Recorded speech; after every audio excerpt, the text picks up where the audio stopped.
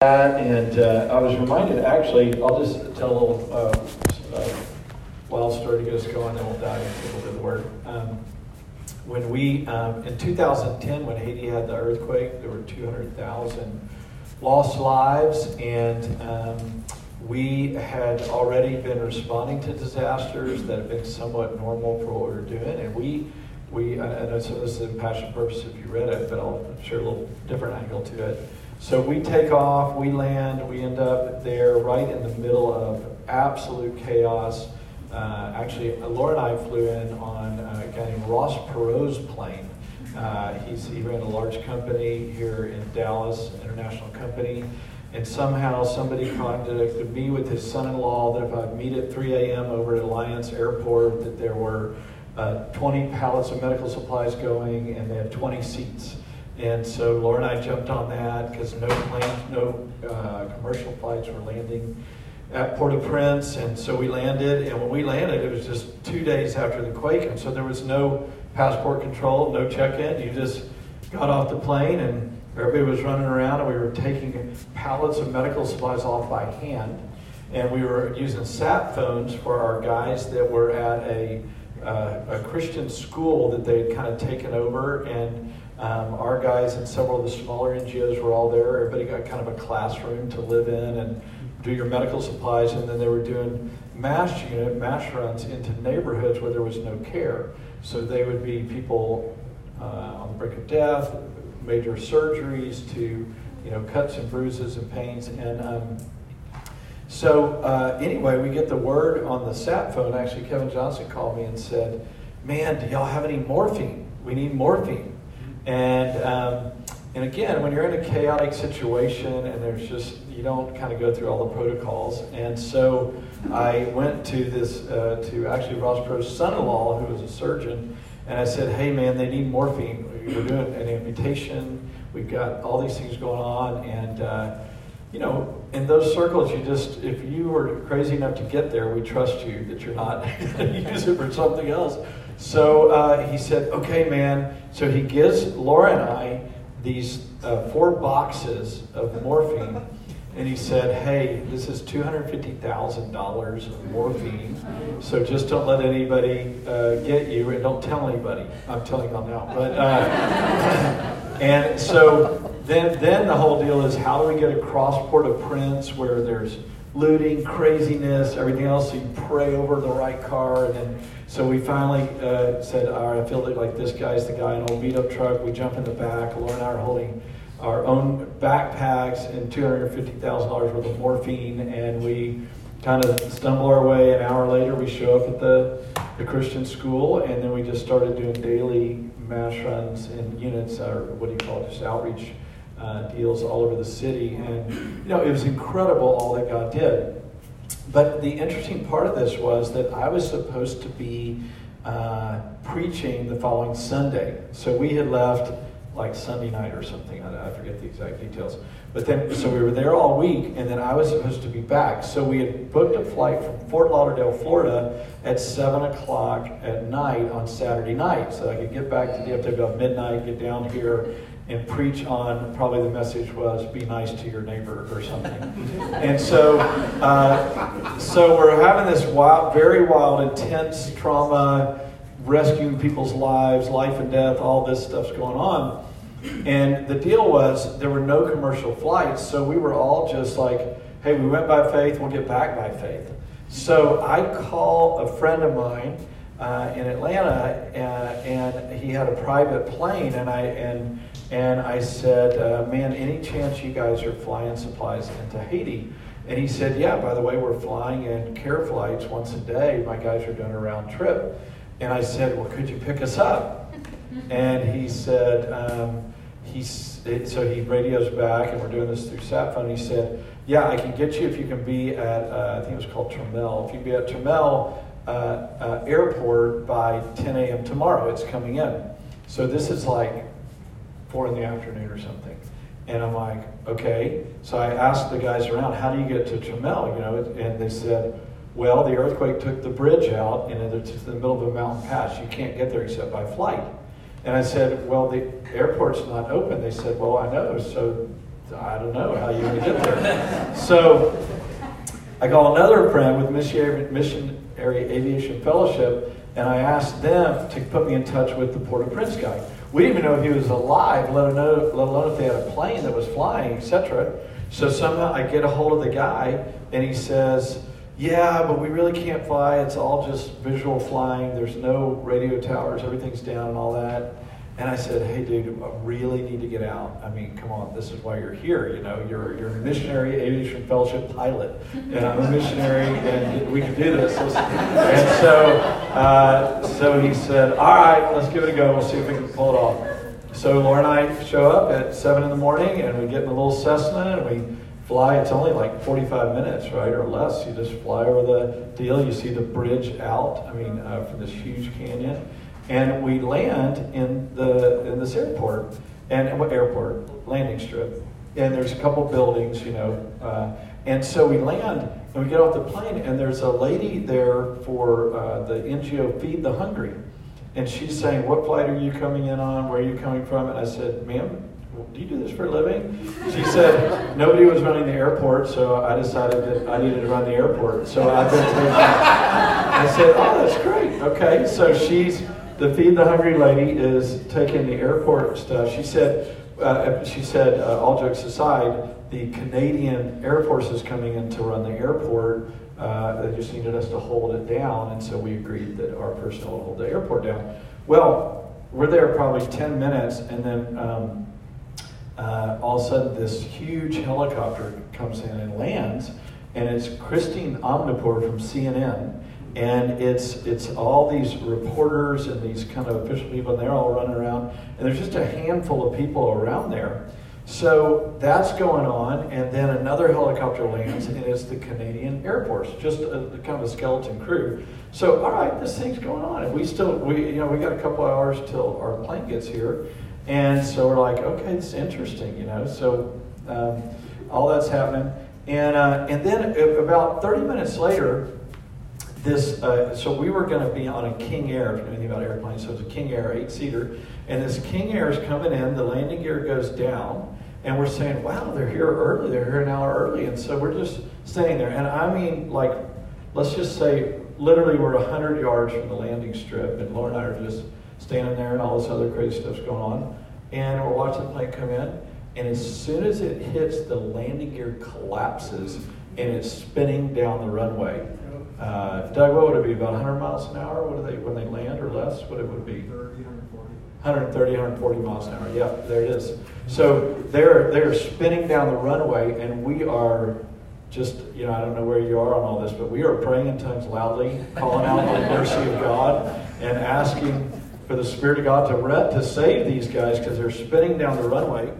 They miraculously slide into the grassy area and then hit into a ditch.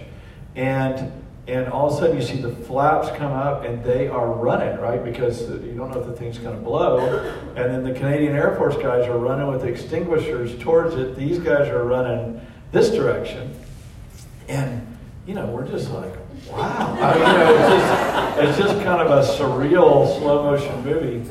And so the guys get in, and I said, well, hey, honey, we need to go check on these pilots. And one guy was a Fort Lauderdale guy. The other guy was a guy named Pablo, and he was from Ecuador, but he has a green card. He's a pilot for one of the airlines. They were just giving their extra time to fly this private plane and to haul supplies.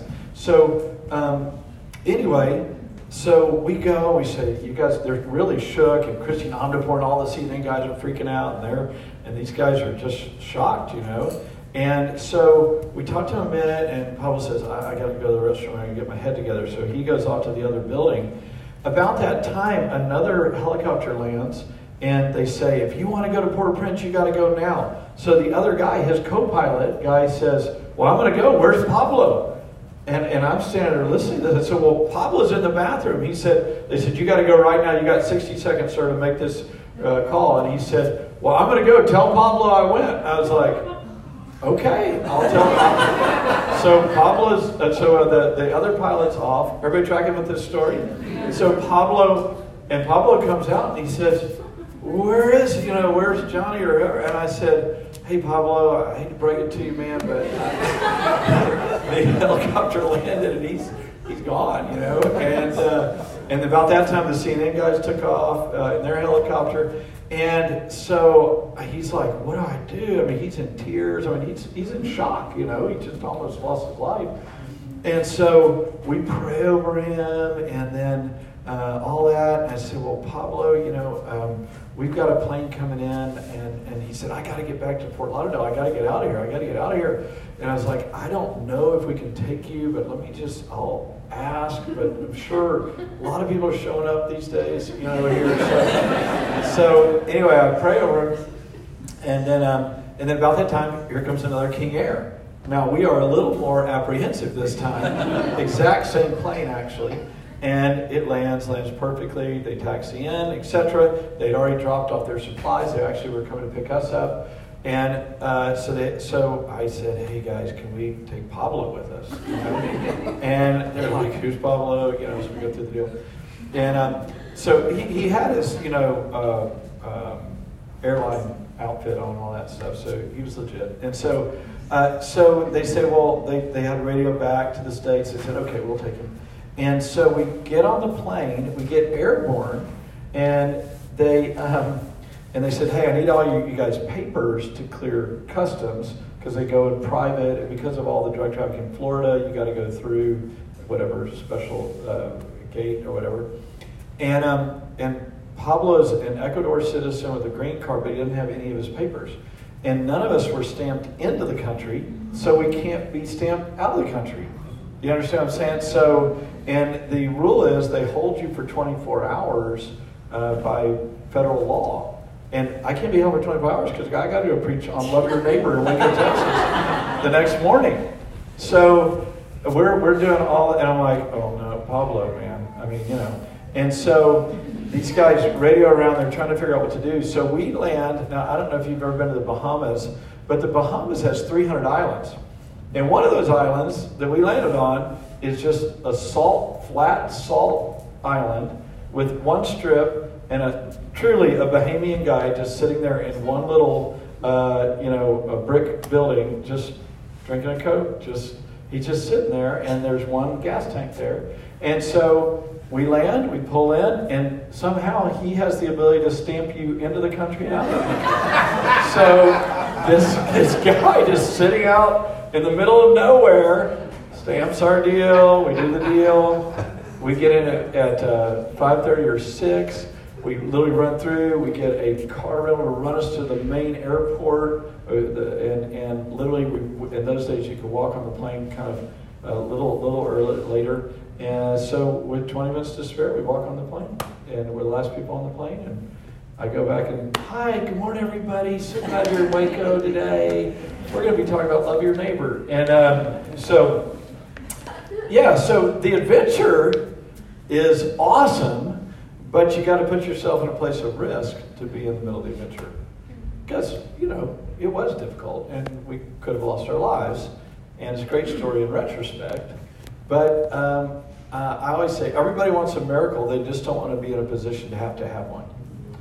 And so if you want to see the miraculous of God, we've got to be able to say, hey, by faith, I'm going to trust you. I'm going to trust you with my finances. I'm going to trust you with my life. I'm going to trust you with my relationships. I'm going to trust you with sharing the gospel, whatever it is. It's that God space where the lack is made up by God himself. So whatever that was worth, there you go. But isn't that a cool story? That's really cool. And Pablo made it back fine, and we ministered him all the way home. So what I want to talk about is, and most of you guys should be familiar with these terms, but I want to talk to you just tonight a little bit about there you go, thank you, sir, about the Kairos moments of God. And just a little Greek study here. So chronos is the chronological time. You're familiar with that. So it is 8:23, and it's August 20th, and you're going to be here till 10 o'clock at night. You're going to go to bed at 11. You get up at 6. Whatever that is, we mark time chronologically. The Hebrew equivalent of that would be in Psalm 90, verse 12, where David says, "Teach me to order my days, that I might present to you a heart of wisdom." So if you know what God wants you to do, then you show up at the right place and you mark time. And if you're a godly person, submitted to God, all those hours matter, and we're diligent with how we spend our time. But there's another Greek word, and that's kairos. And kairos is, I love this definition. It's a Greek word that means the right, critical, or opportune time. The kairos of God is the right, critical, or opportune time. And this is Ephesians 5, 15 and 16. "Therefore be careful how you walk, not as unwise men, but as wise, making the most of your kairos, of your moment, that intersection of time, those kind of holy places, because the days are evil. So don't be foolish, but understand what the will of the Lord is." Another most famous kairos time is Queen Esther, when who knows if you're not royalty for such a time, the Hebrew equivalent of kairos, for such a significant opportunity as now. And what I would say to each of you guys is that the training school is a kairos moment. It's you show up on Mondays and Thursdays, and we're going to do these activities, and if you do those activities, you'll get more out of it than if you don't do the activities that have been mapped out. But it's also a kairos moment. It's a moment where God is trying to get your attention in a unique way, and it's a unique setting, and really at a very unique time in American history. So what I would say to people when people say the world's never been like this before, I would say it's been worse before. And you can read the Old Testament or you can read history. There are more wicked times on the planet. But for us as Westerners, this would be the most unique time in modern history, or maybe the most unique time in American history, because of the disintegration of a Judeo-Christian base for culture, because of the chaos that has no clear ruler or leader, because there's no agreed upon center point of morality and values. It is unique for our country. So, but it's not unique in world history. So God has shown up before, he's going to show up again, but we do need to know that we are in a kairos moment. So what do you do in a kairos moment, a unique moment? And again, let me go back and say that could be when you have a significant sickness. It could be the joy of marriage. It could be the birth of your first child. There's seasons where everything just shifted. What do I do? It could be something very devastating or something great. It could be something in society, or it could be something on a personal basis. But when we're in a kairos moment, the first place you have to go to is the character of God himself.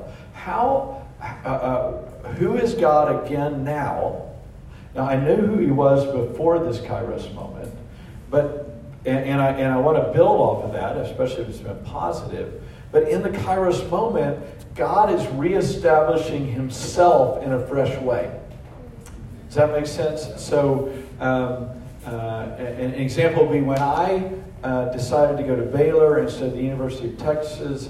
It was a kairos moment, because if I went to the University of Texas, all my friends were big party people, and that would have continued that lifestyle. So choosing to go to Baylor, not that Baylor is that holy necessarily, but it was a different choice with a different group of friends that would change the course of my life. And so, best I knew as a new believer, God was leading me to go here instead of there.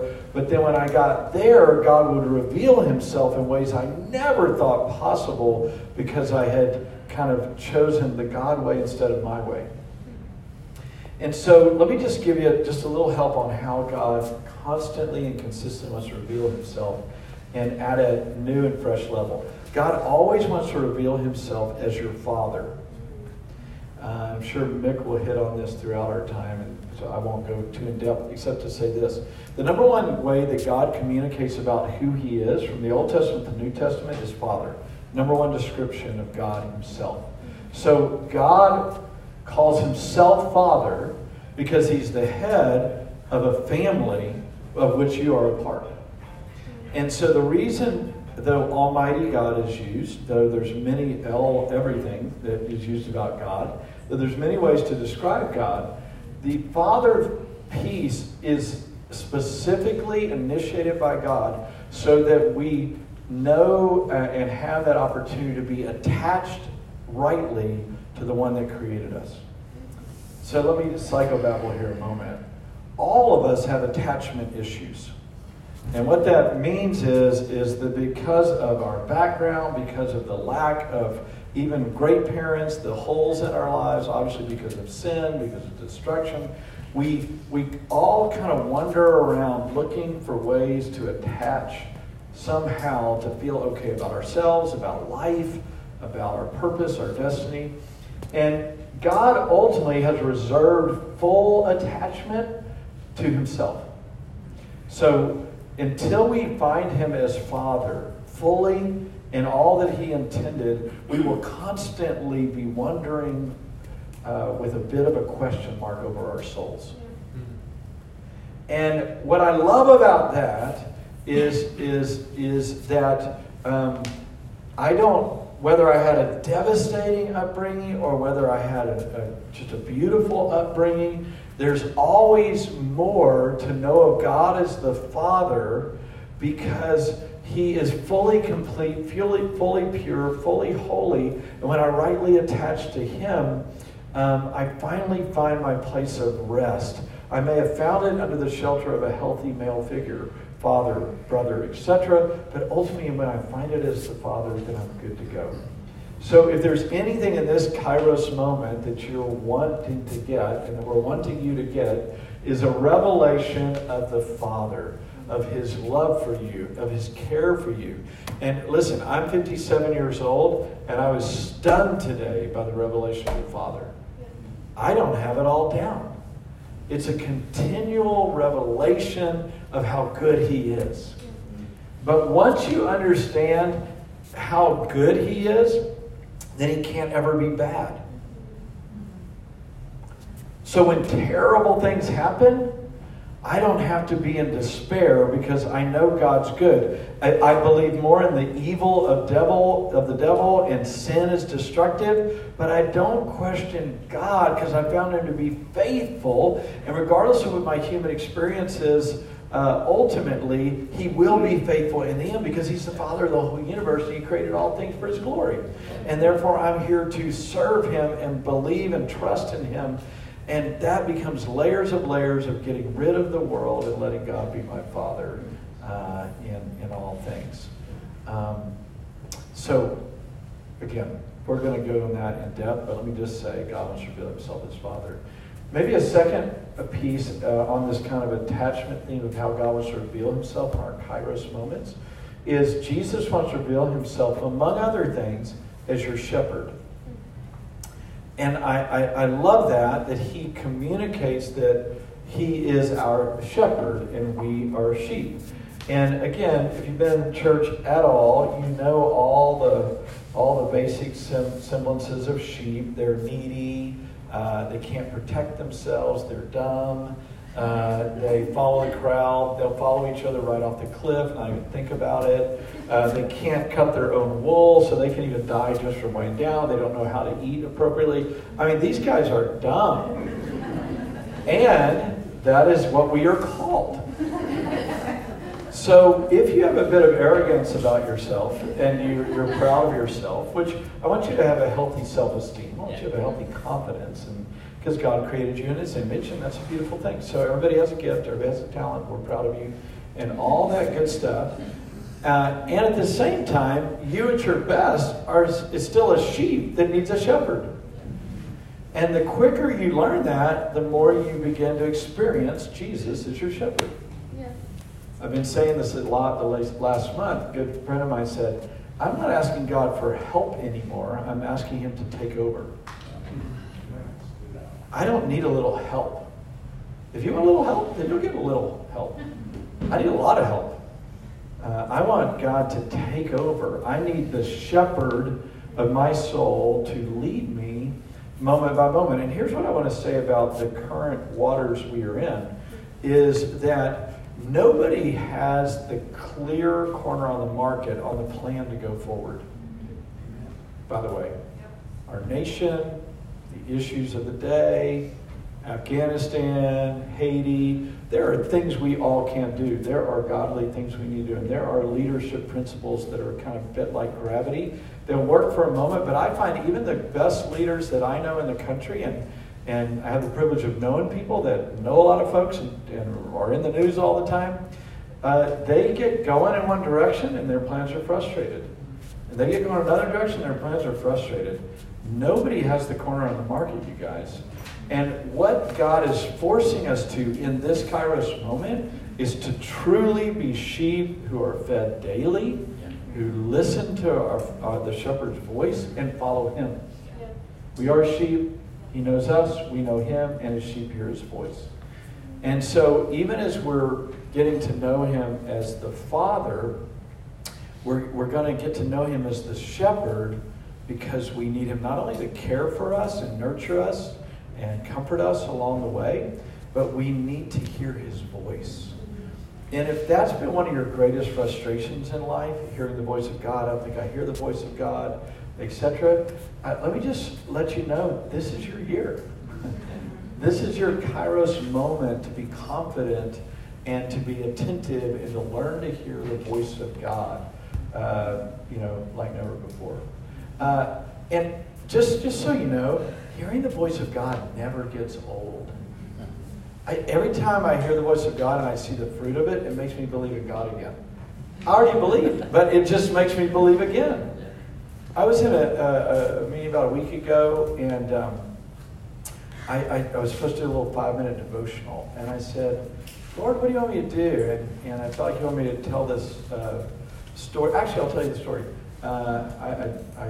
Sometimes I don't even know whether I shared it on Sunday or not, but you probably weren't there, so that's fine. But not anymore, because you're now in the training school. You will be there. All right. So I had during COVID, my sister-in-law was dying of cancer. My oldest brother is 10 years older than I am, and she had battled with cancer for 2.5 years. Saint of saints, incredible, beautiful lady, loved Jesus. And God had been doing a great work in my brother's heart and his now grown kids. And so they had been watching us online. And they come from a fairly, like a evangelical Methodist background, so we're wild through and through. But in the midst of their need, they were watching us online. And if we had a prayer meeting, they'd listen to the prayer meeting, and they were asking God to heal his wife. And so there was just a beautiful intimacy that was going on in our family. God was doing some beautiful things. And so the hospice was there, and they said, it's any day till she goes to be with the Lord. So hang with me. So that's the setting. Over here, the summer of 2020 was very challenging for the whole world and for us as a church and many other people. So in the midst of that, in July, I was flying in to be at a wedding, and I said, God, I need help. Like, I need somebody to help me. I need a friend that I can offload stuff with, dialogue with. I need some counsel, right? And again, I've been counseling people for 35 years, so every counselor needs a counselor, by the way. And so I'm saying, I need counsel. So an old friend picks me up at the airport, and I said, what's going on? He said, man, I'm all these new tools of counseling and attaching to God. I'm just learning all this cool stuff. And I said, hey, would you meet with me? Can we just meet on Zoom once a week? Talk, we can pray together, and just whatever you're learning, help me, right? So you got the setting, got my brother and sister-in-law over here, and I got my buddy Michael that I've been meeting with now for, I think we've met for over a year now. Every Friday, we did it again this morning. It's a beautiful time. So one of the things we do is we pray together and we say, Spirit of God, what is a holy memory? I like what he calls a golden memory. What's something beautiful that you did? And so what you do is you kind of say, all right, God was there in this particular setting this week or in my past or whatever, and you rejoice in that, and then you say, God, how do you want me to see you in my current challenge? And then you take the character of God that was revealed in the past, and then you apply it to your present. Isn't that a great tool? Yeah. There's a freebie. You can use that in your own life. We'll talk about that later, maybe. All right, so we're doing that, And I said, Michael, I'm having this kind of picture from growing up as a kid. And my mom was a very broken person. And they had me later in life. They weren't planning on having me. And after having me, we know now, it's the, not post-traumatic, what do they call it? Postpartum stuff. On top of her own issues. So in those days, they just gave you Valium to deal with it. And Valium basically knocks you out. So what she would do is, and my brother and sister would tell me this, when she got home from the house with me, she would put me in the crib, she would take Valium, lay on the couch, and I would scream all day. And then every once in a while, she'd pick me up when she could, or when my dad got home. And so they said, you'd be in this playpen in the middle of the room till you were about 2, screaming your head off, and we would just all go out and play and say, man, he just needs to get over it, He said that was our attitude for the first little bit. But this is the cool part of the story. So they had told me that story, but of course I didn't remember it. So God brings back that picture. I hadn't thought about that in years and years. And he brings back that picture, and I see Jesus sitting on the couch in my mind's eye, my holy imagination. I see him sitting on the couch holding my mom's hand. And she wasn't a believer. My mom got saved at 89 years old, 2 months before she died. So he's holding her hand. He's wanting to comfort this unbelieving, broken lady. And of course, I'm sure he was comforting me, but the picture was of this. So this is going on. And then in my mind's eye, I'm taken out in the front yard where my brothers and sister are playing, and Jesus shows up in the front yard and taps my brother on the shoulder, my oldest brother, and he walks in and picks me up and cares for me.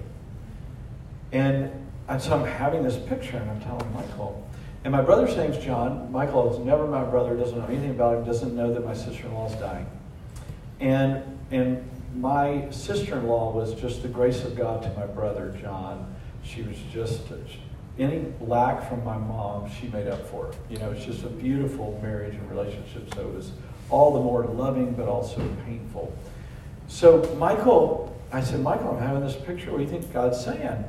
And he said, well, who was your brother to you? And I didn't say his name. And so my brother was really like my dad.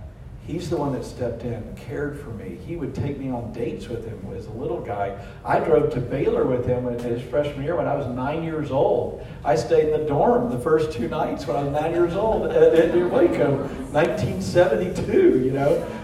So he was just a friend in the midst of our brokenness. And we weren't believers, but he really stepped in and cared for me. And we've always had that bond because of those years. And so I just kind of mentioned that, and I said, and his wife's really sick right now, and that's all I said. And Michael said, well, let's just pray into that. And he said, Father, thank you for Brother John. Thank you for John the beloved. Thank you for the ways that he gave his life for Jimmy, and thank you that you're going to meet with him now. That you gave him a life of grace to sow back in. Because of his faithfulness, you gave back to him, and you're going to give back to him right now. And we just have this holy kind of thing going on, and it's just so powerful. And I just get so stirred because of my sister-in-law, I felt like the Lord said, enter into the reward of your sufferings, Ren. You're free.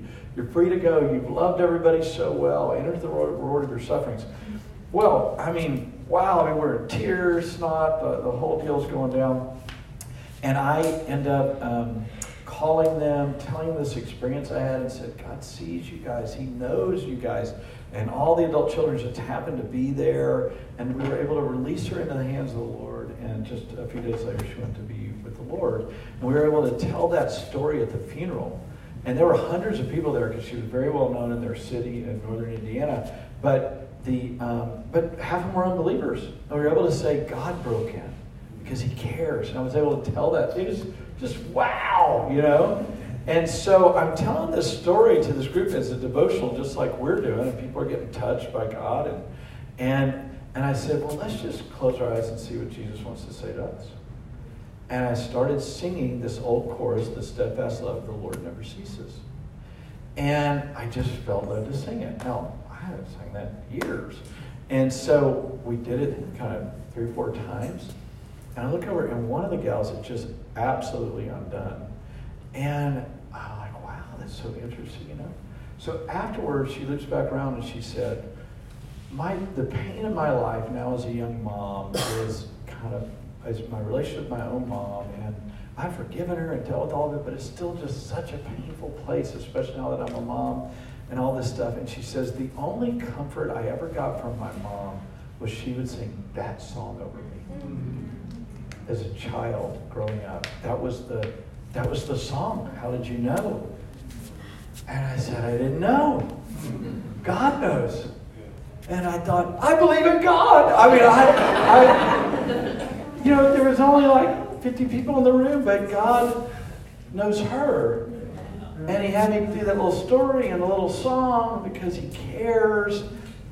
That's our shepherd.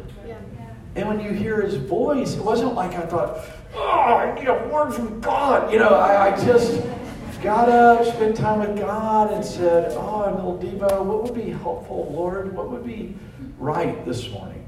And just that flow of God.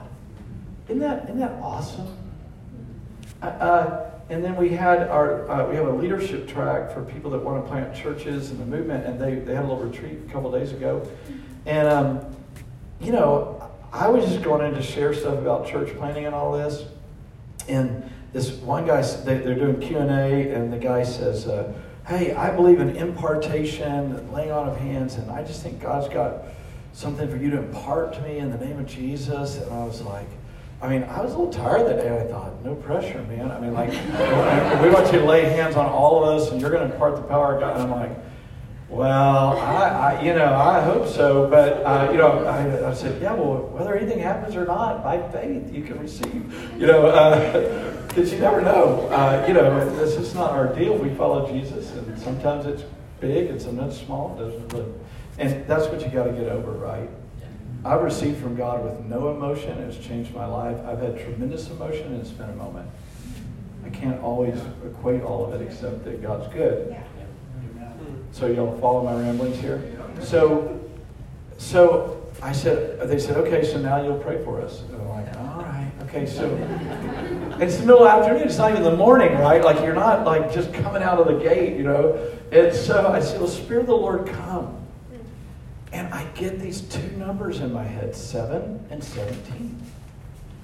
And I said, I'm just praying, Lord, I just pour out your Spirit on these friends. And I said, I keep getting these 2 numbers, 7 and 17. And something happened to someone in the room at 7. And at 7, there was some kind of abuse, and it tainted the knowledge of God.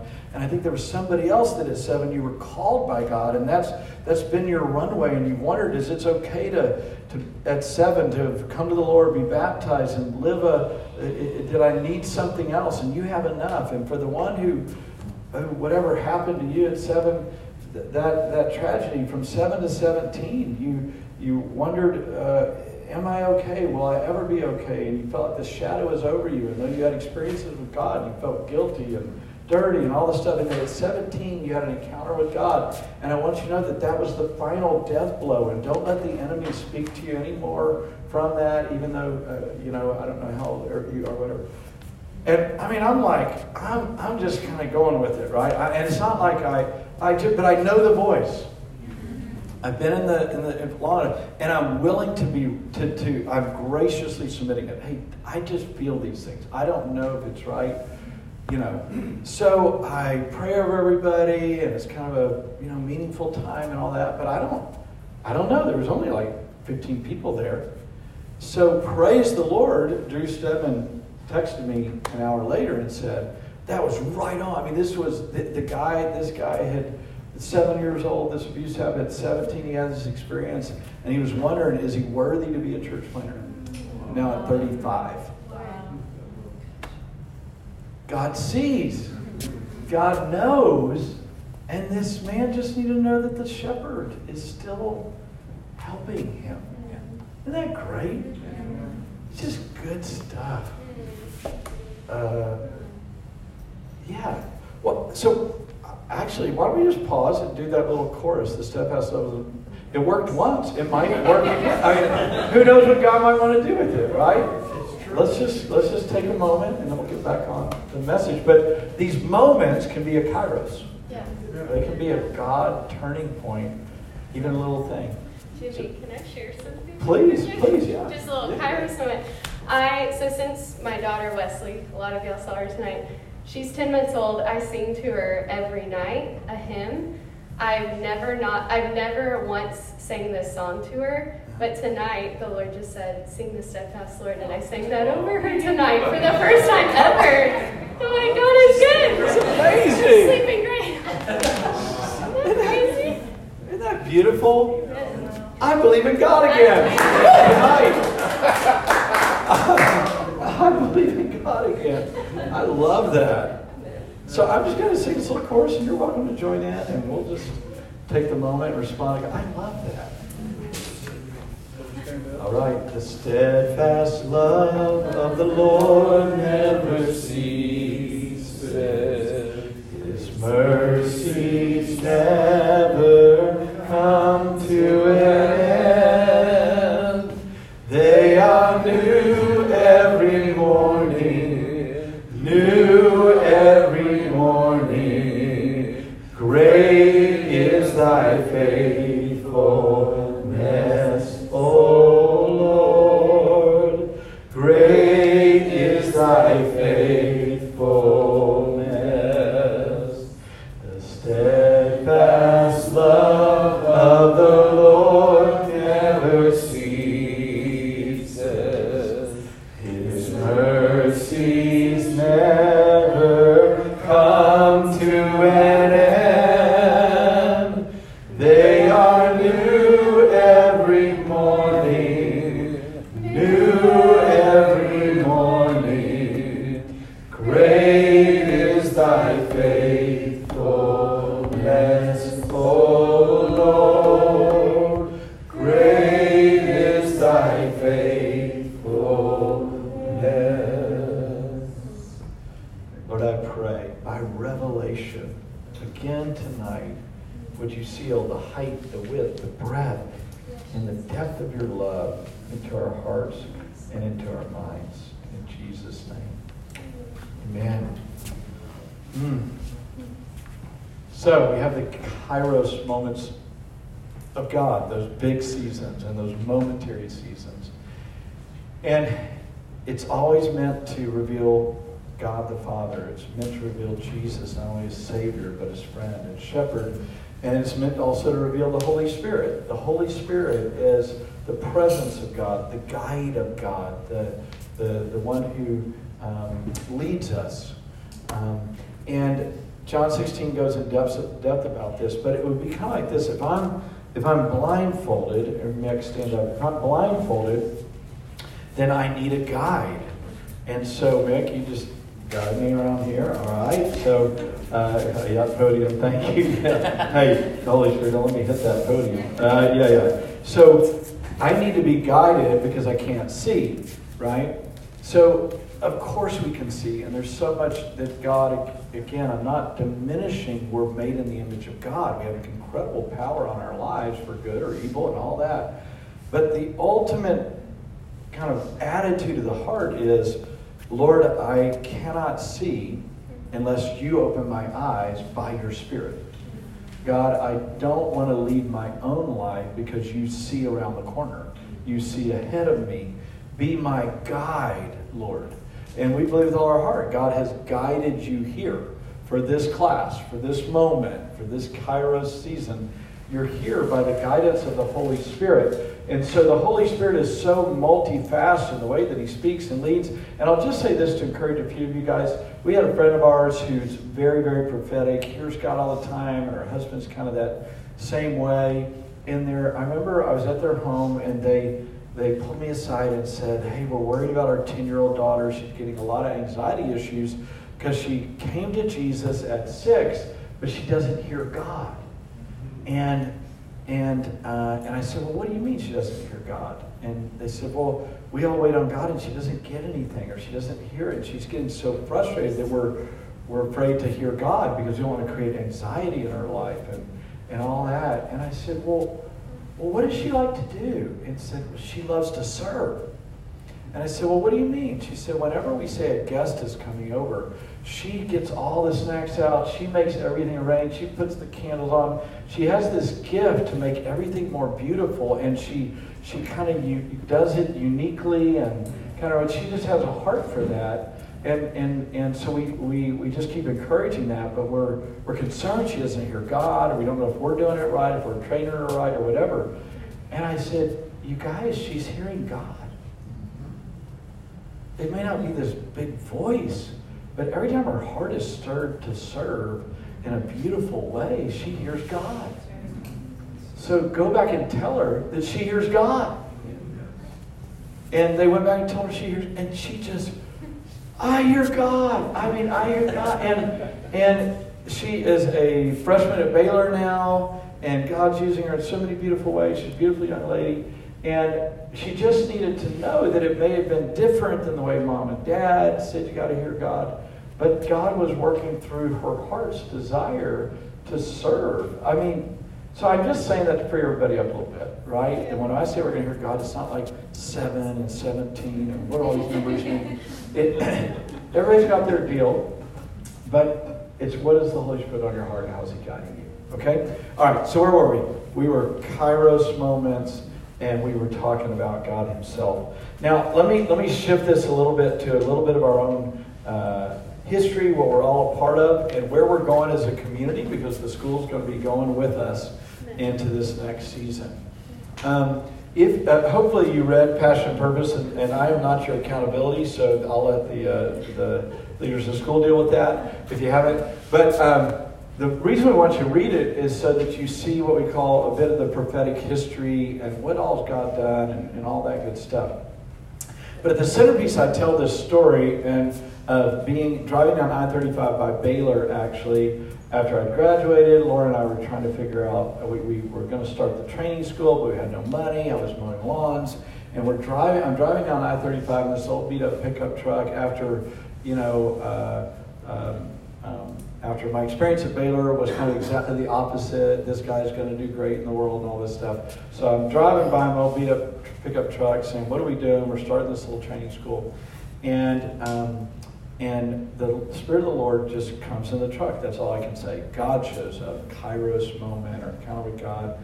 And He speaks to me. He said, if you'll simply obey the next thing I'm telling you to do, you'll be in the middle of the greatest revival this world's ever seen. I pull over on the side of the road. I am undone. I'm heaving. I'm crying. And just, by the way, I was not a crying kid. I didn't grow up like that. But I was just overtaken. God spoke. And though that was however many years ago, 30-something years ago, that's where I always go back to.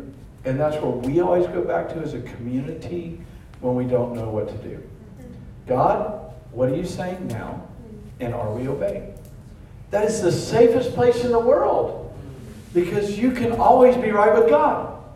So whatever chaos is going on in your life, whatever challenges you have, you simply pause. Spirit of the living God, I'm fully submitted to you. I want to worship you. I want to honor you. You've got to kind of clean out the heart and all that. Once you do that, and all it is obey. And sometimes it's go ask forgiveness of somebody, go repent of something. Sometimes it's just do what I already told you to do. Keep the job you're doing, or whatever it is. But I always just want to know, are we obeying the next thing God's saying to do? So to fast forward for the Antioch movement and for us as a church, November of 2020, just a crazy year, right, for everybody, but all across the body of Christ, but for us as well.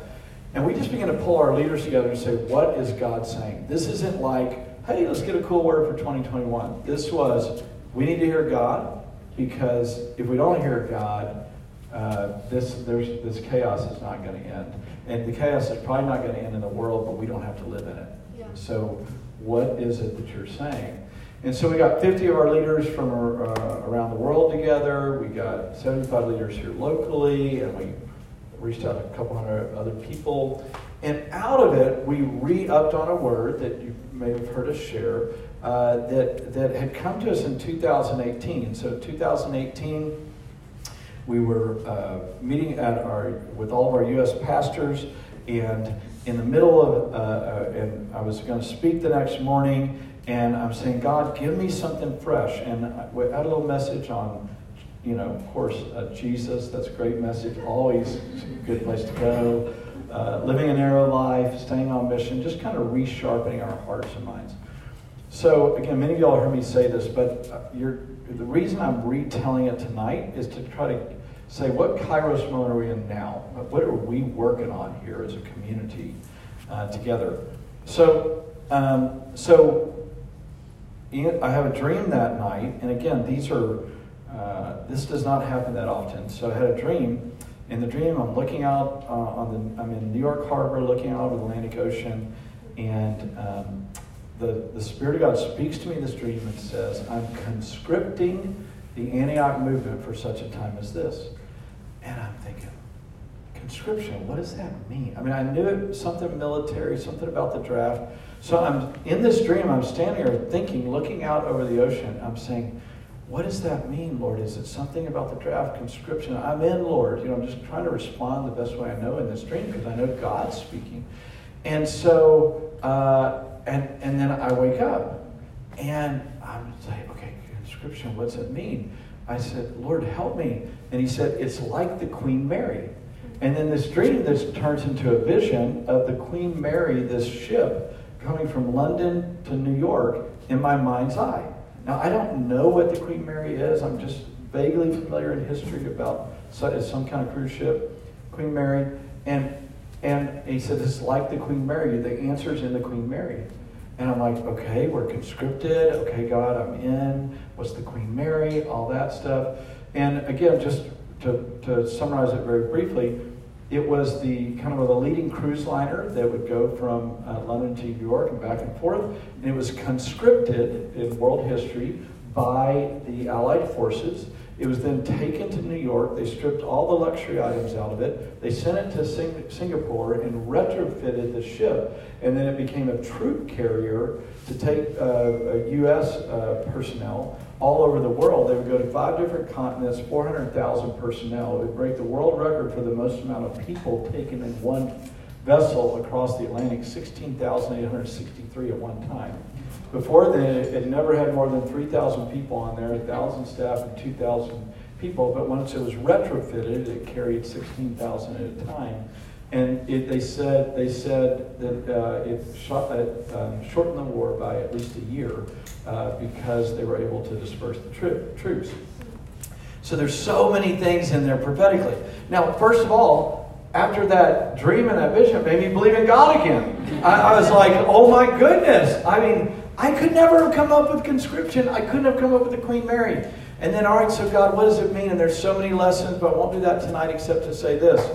My prophetic buddy, Michael, said, the powers, and he said, it's obvious, right? And I said, what do you mean it's obvious? It's in the powers in the name. And I said, well, what do you mean? He said, well, it's Queen Mary. Jesus is the king. The church is the queen. And Mary was the conscripted one by God. Isn't that amazing? The Queen Mary. We're the church conscripted by God to carry the troops to win the war, to rescue people, to save souls, to plant churches, to be salt and light in a broken world. That's what the Queen Mary is. Well, there was 2 major cruise liners that were conscripted by the Allied forces. You know the name of the other one? Queen Elizabeth. The other conscripted one. Queen Mary and Queen Elizabeth were the 2 retrofitted luxury liners to win the war and to get the troops into battle. And so there's several things about all that we've been taking that and saying, all right, God, you're speaking, so here we go. We are going to be retrofitted. We're going to get the luxury out of our lives and our hearts and out of the church, and we're going to get on mission for what you're saying. And so this last year we've been saying, what's the purpose of God? What's spiritual warfare? How do we do prayer and praise and see breakthroughs in spiritual warfare? How do we raise up the next generation? And so we're in this word, you guys. We are like hey, let's do it. So as we're kind of going into the next part of the year, and this is right around the corner, if this Queen Mary word, and we've been responding as a community by getting healthy and getting the troops whole and getting ready to go, then we're turning the corner here in the fall, and it's like the boat's taken off from the dock. We got the right people in the boat now. Whoever survived COVID and stayed with us, they're in. God's got the call in the boat. We've got the church is ready to go. We're headed in the right direction. All that stuff. So you get pulled out of the harbor, and you hear the horn goes off, and they're out into the waters. But then once they get out into the water, especially during World War II, then you have to navigate the waters. Yeah. All right, we got healthy.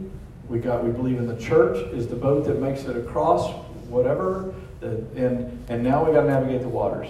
There's mines, water mines underneath there. There's mountains underneath the water, obviously, Titanic kind of stuff. There is U-boats that are doing torpedoes. You have to have you got to navigate this thing more like this than just like that. And God's speaking to us over and over again. We've got to be attentive to his voice like never before. And we've got to navigate the landmines of our culture. Because what's swimming in the water is killing us. And it's blowing us up. We get going in a direction, some kind of mindset, some demonic lies, some brokenness in our culture. It just blows up a part of the ship, and people fall out, or a church sinks, or whatever the deal is. Does that make sense? So we're navigating the waters as a community. So we said, okay, Lord, you've given us this word about conscription. We're going in the right direction. We're getting everybody healthy. We've kind of made it through storm one. Now, Lord, how do we get the ship ready for the back end of this storm, which is going to be more challenging, you guys, than we just experienced? I just want you to know that. And I don't say that because I don't believe in victory. I absolutely believe in victory. And I have great hope for the church emerging beautiful. And I believe great hope for salvation and signs and wonders. I believe we're returning to a power and a potency that we've never experienced in our lifetime, but it's going to be through difficulty. So, and we've already experiencing the front ends of that a little bit, right? You can just start feeling it everywhere, right? So here's the deal. The deal is, so how do we navigate this? So we said, God, what do we do? And God spoke to us, I want you to do 10 months of 1st and 2nd Corinthians. So we are doing the longest series we've ever done in Antioch history. It's 10 months of going through 1st and 2nd Corinthians, and if you haven't read it in a while, dealing with every issue under the sun, sexuality, division, the deity of Christ, marriage, divorce, family, lawsuits, judgment seat of Christ, eternity, the resurrection. I mean, whatever question you have, we're at least going to walk into it by the grace of God. But here's a scripture that I just want to say, if I say I had never seen it before, I have seen it before because I've read Scripture several times, but it did not pop out to me. And so here's the scripture. You guys ready? Yeah. And we're just about finished. I'm going to wrap it up here.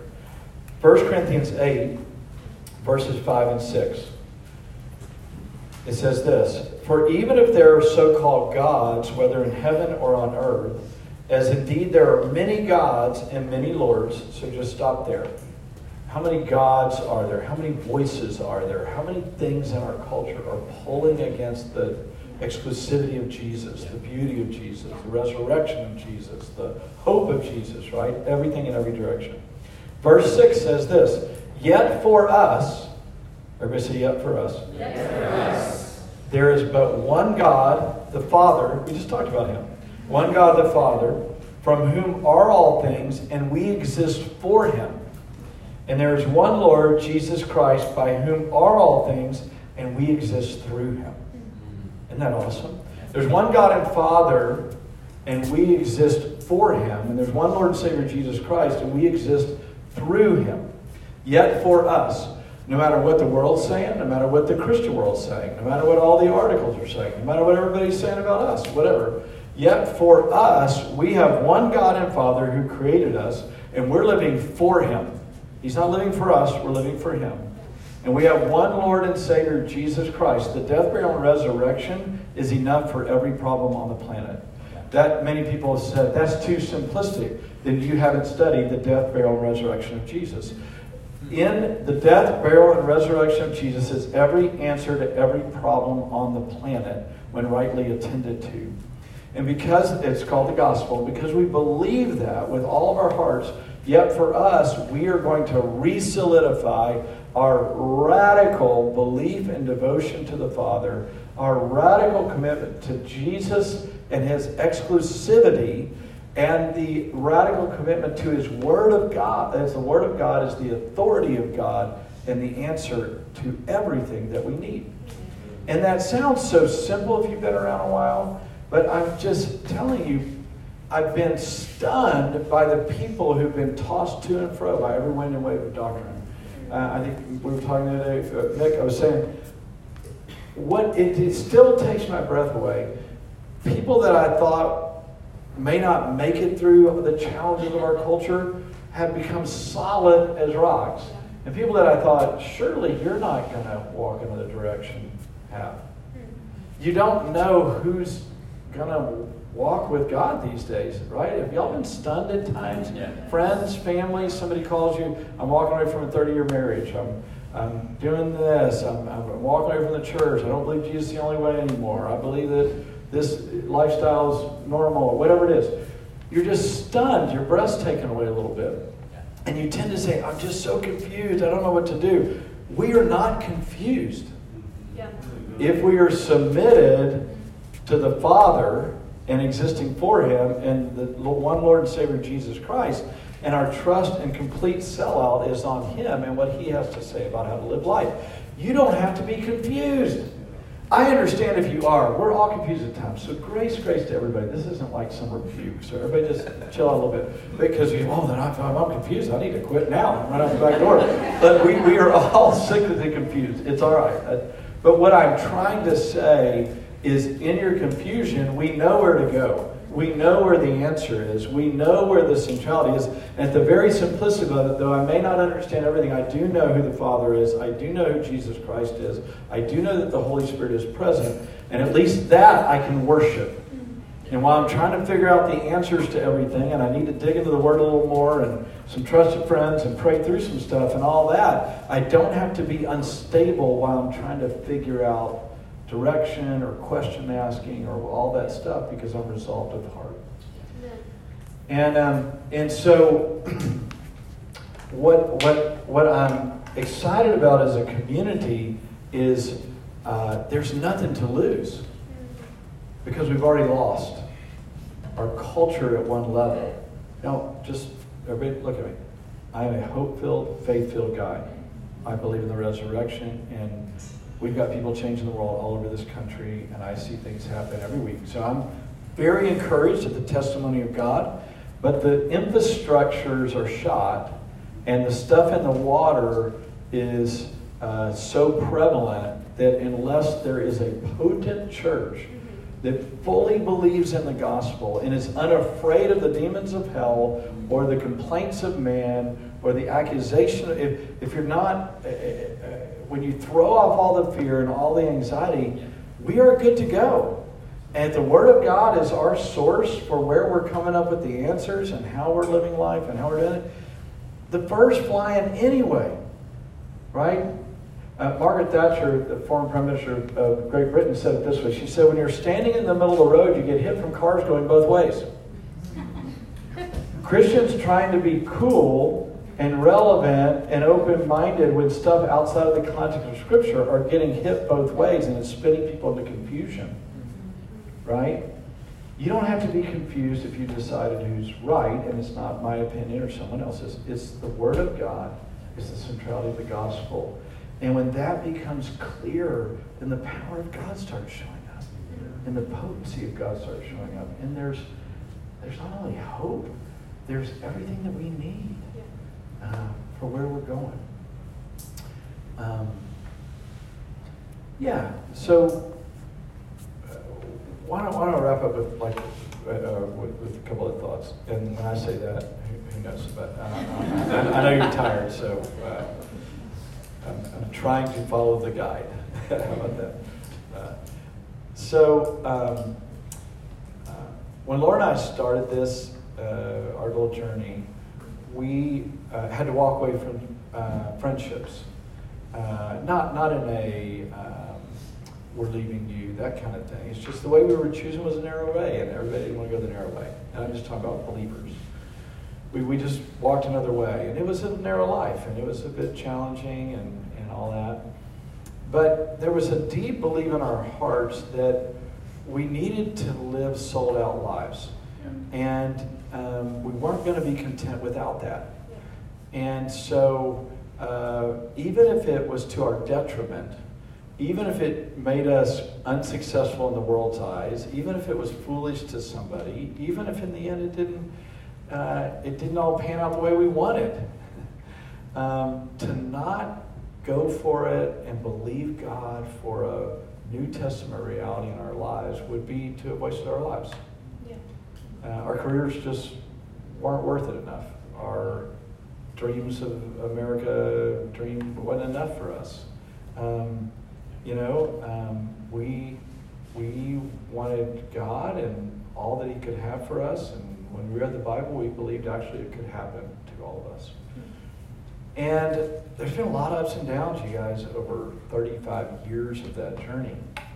And there's been great victories, and there's been great destruction, and great challenge.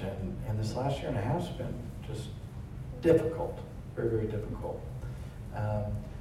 And at the same time, we can smell the resurrection. We've been around long enough that we know when there's death going on, and you wonder, well, golly, is this thing ever going to resurrect? But you make sure your heart's right with Jesus, you're low, and you're re-centered up, and then, boy, when you just get everything centered down in Jesus, the resurrection's just happen. I mean, it's going to happen. It is happening in our midst. It's going to happen around the corner. And because of that, the future is bright. And I mean that. Like, I'm going to be surprised this year what God does. It's going to be awesome what God does. I mean, it's going to be amazing what God does. And you're right in the middle of it. And I honestly, the school being smaller is going to be better for you. And small, I mean, you're like, wow, this is bigger than I thought. But we had 150 or whatever. This smaller school is going to be a more potent ability to kind of dig into the heart. And the beautiful thing about the smaller school, there's nowhere to hide, you know. I mean, we know if you're gone, we know if you're here, we know what God's doing or not doing. This is going to be a larger room. You can kind of drift off in the corner. But this is going to be a sweet place.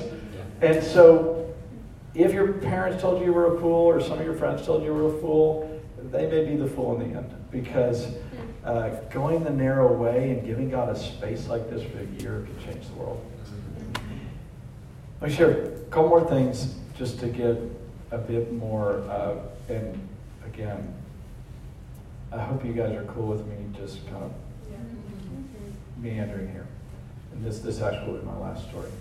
Is, I've had a lot of young people saying, what are we going to do about Afghanistan? And what are we going to do about all this? And we've worked there for 25 years. So these crises happen cyclically in Afghanistan. The Taliban has been bad from the beginning, and there is no surprise to us or our workers who had to flee the country as well, and all our friends that have gotten out at this point, except our Afghan friends that we're going back and forth with.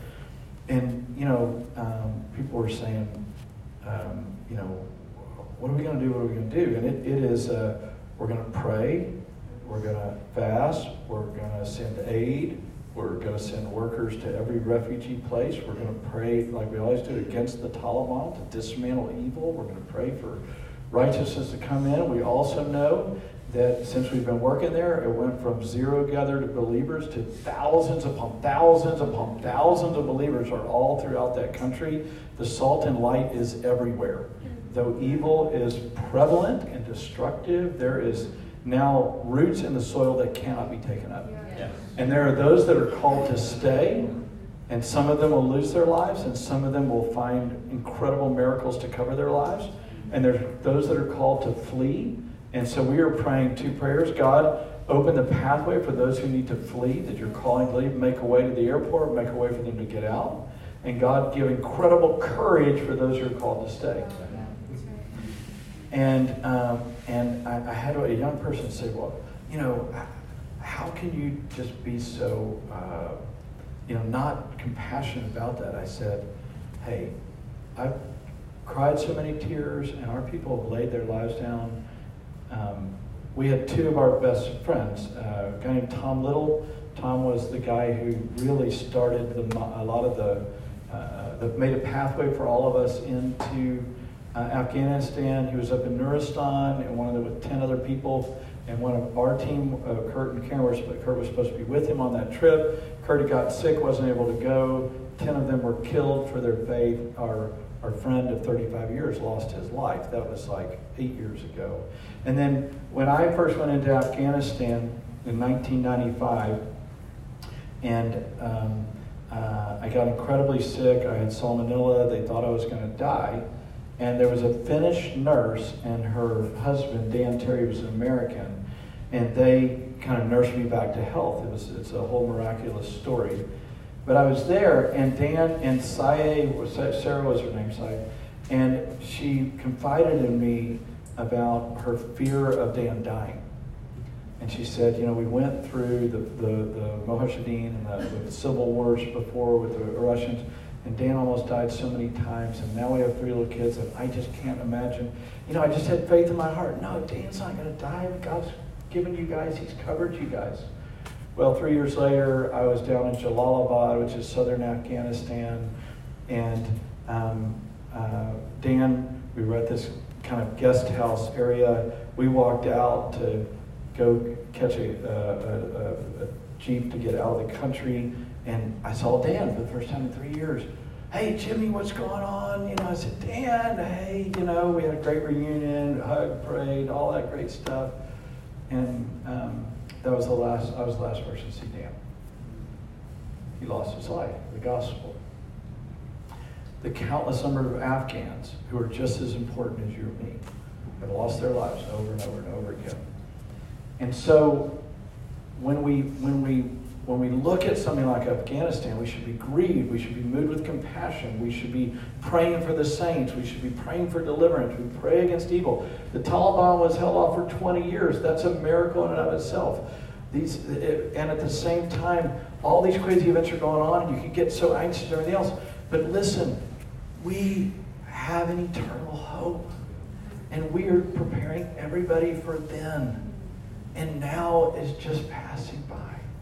And I am not minimizing. Again, I have wept with people. I have cried out to God. I have been devastated. I've had to go through PTSD counseling for some of the things I've experienced and being in some of these hellholes and wars of the world and all that stuff. But in the end, I'm not a humanist. I'm just not a humanist.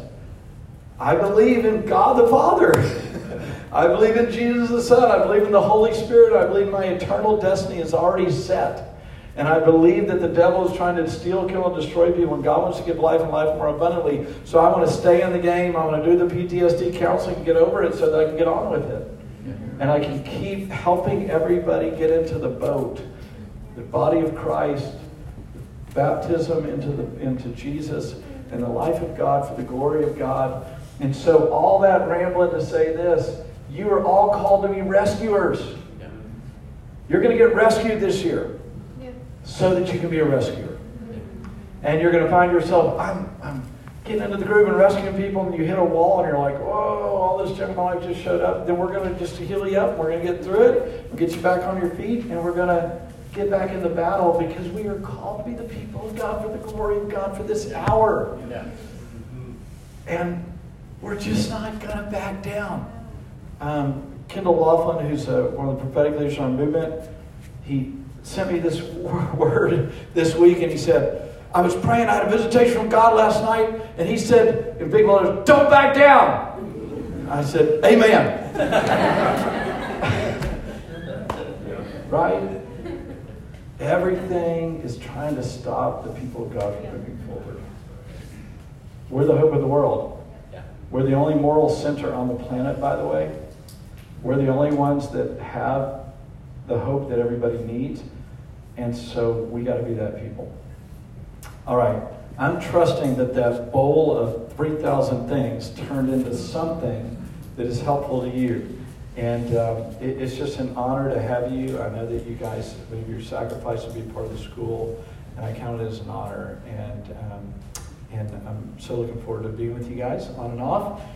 Please come up at church and say hello. Please dive fully into the community, because we are, you guys, Lord willing, will be our most radical part of the community. And so we need you fully engaged in it, because we are on a clear mission to see the glory of God show up and to rescue people like never before. Anything else, Lord? Yes, and along the way, whatever rumors you've heard or whatever, you can ask us anything. And if they're true, we'll tell you. And if they're not, we'll tell you. But one thing you can know is that the staff here and this community, everybody's in it for Jesus, nothing else. And we're trusting him to do above and beyond we could ask or think. So let me pray. So Lord Jesus, just thank you for all these friends. Thank you for this moment, this Kairos moment, Lord. I'm just grateful for this Kairos moment. And I am asking, Spirit of the living God, would you fall fresh on us like never before? God, in this Kairos moment, would you order our days that we might present to you a heart of wisdom? May you surprise us beyond surprise. May you really just overwhelm us like never before in our lives. And Lord, I just go back to those simple things of you being a shepherd and you knowing and seeing everything in everybody's life in this room. And you want to take it and redeem it for your glory. And we're trusting you to do that. We're trusting you to do that. Okay, let's all stand up. And